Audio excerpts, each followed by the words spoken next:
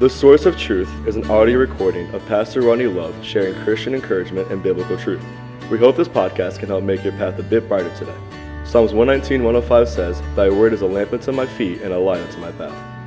Psalm chapter 116, and we're going to look at a section of Scripture that David the psalmist speaks out. I've mentioned more than once in messages on Sunday and through this devotional, more than once about the honesty and the transparency of David as an author here in the book of Psalms. And today is a prime example of that, a prime example of a man of God. And please understand the term man of God, I use it on purpose because it's not a man or a woman who is perfect. It's not a man or woman who is without problems, who without fear or frustration or even sometimes failure. A man of God or a woman of God is somebody who recognizes these things and can go through them and gets to the other side of them and honestly acknowledges the battle that they're in at the time and learns to grow in God through that. So we're going to look at that today, and we're going to see some very practical aspects from David where he was extremely honest, really with himself in this point. A lot of times as we study Psalms, he's honest with God. He's very straightforward about the condition he feels himself in. But in this situation, I look and see he's just very honest with himself. And so Psalm chapter 116, we finished this Friday in verse 7. It says, "Return unto thy rest, O my soul, for the Lord hath dealt bountifully with thee." And so he's encouraged by what God has done for him. And he continues in verse number 8. He explains a little bit what that is. In verse 8, "For thou hast delivered my soul from death, mine eyes from tears, and my feet from falling." Now we know at some point, this could reference an illness more than most people believe.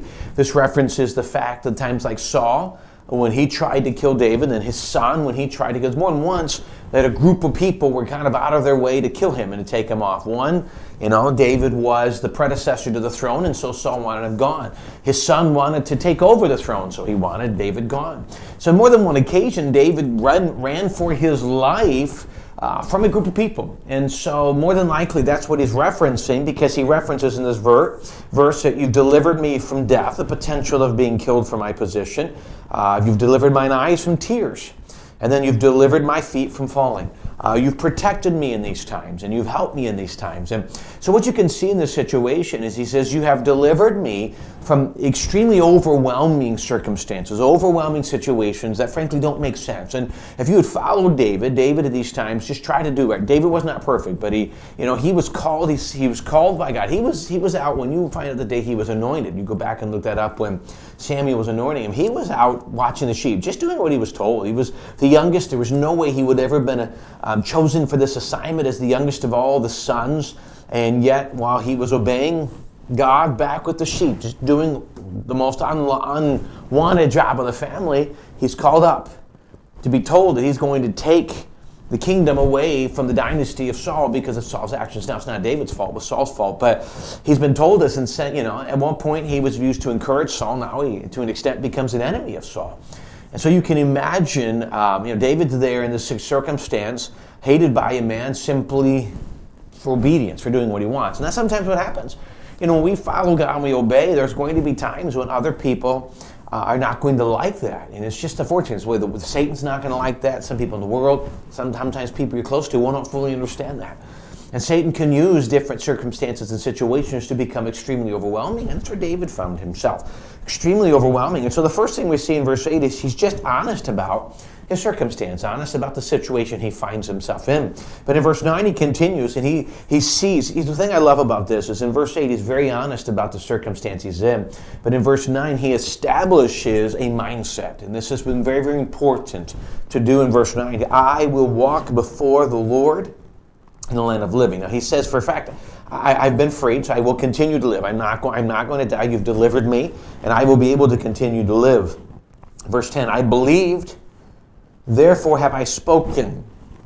I was greatly afflicted. Our heart, the Bible says in Proverbs, keep your heart with all diligence, for out of it are the issues of life. The word heart is not speaking of my physical heart, but really my soul, my being, the one that kind of establishes my belief. And what he's saying is, as I believe in my heart, that's who I become. As I believe in my mind, as I believe in my being, this is what I believe of me and my circumstances, I'll react accordingly.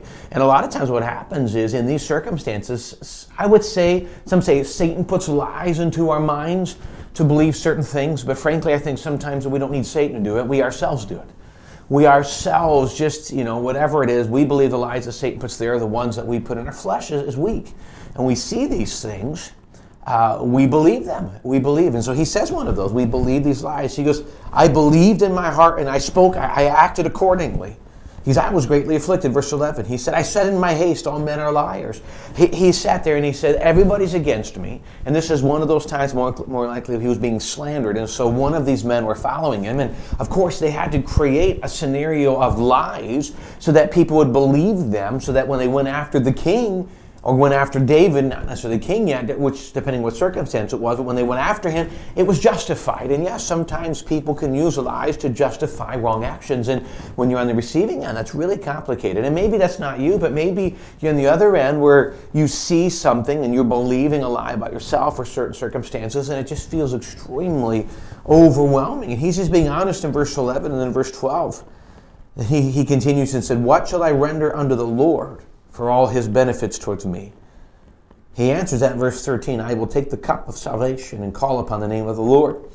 I will pay my vows unto the Lord now in the presence of all his people. Precious in the sight of the Lord the death of his saints. And so he goes in verse 13 and 14, he says, listen, in the midst of all of these things, I can't control my surroundings, and I'm grateful what God's done. So what will I do? I will just continue to worship. I will continue to follow. I will continue to obey.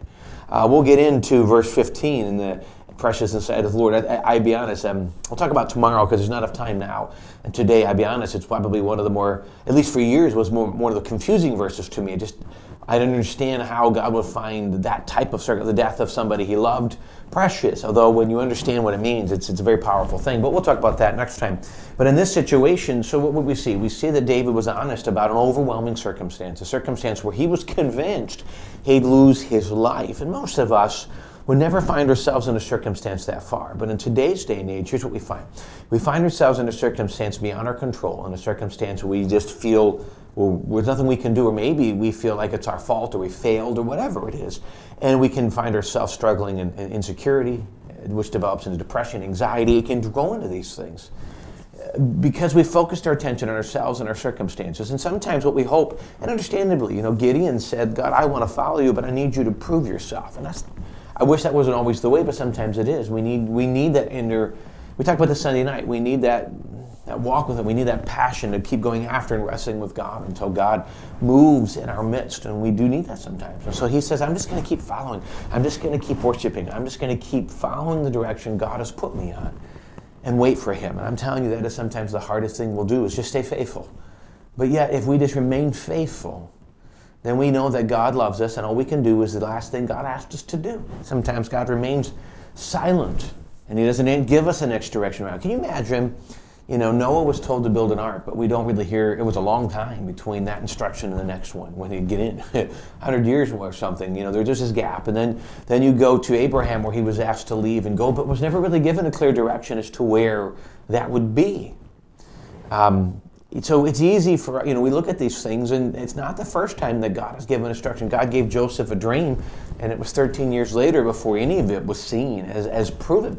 So it's easy for us as humans in the 21st century of immediate answers with technology. It's easy for us to see this time of silence as disapproval or whatever it is. And what we need to do is we need to honestly keep our eyes focused on God and say, I don't fully understand all of this, but I don't have to understand this because I trust God.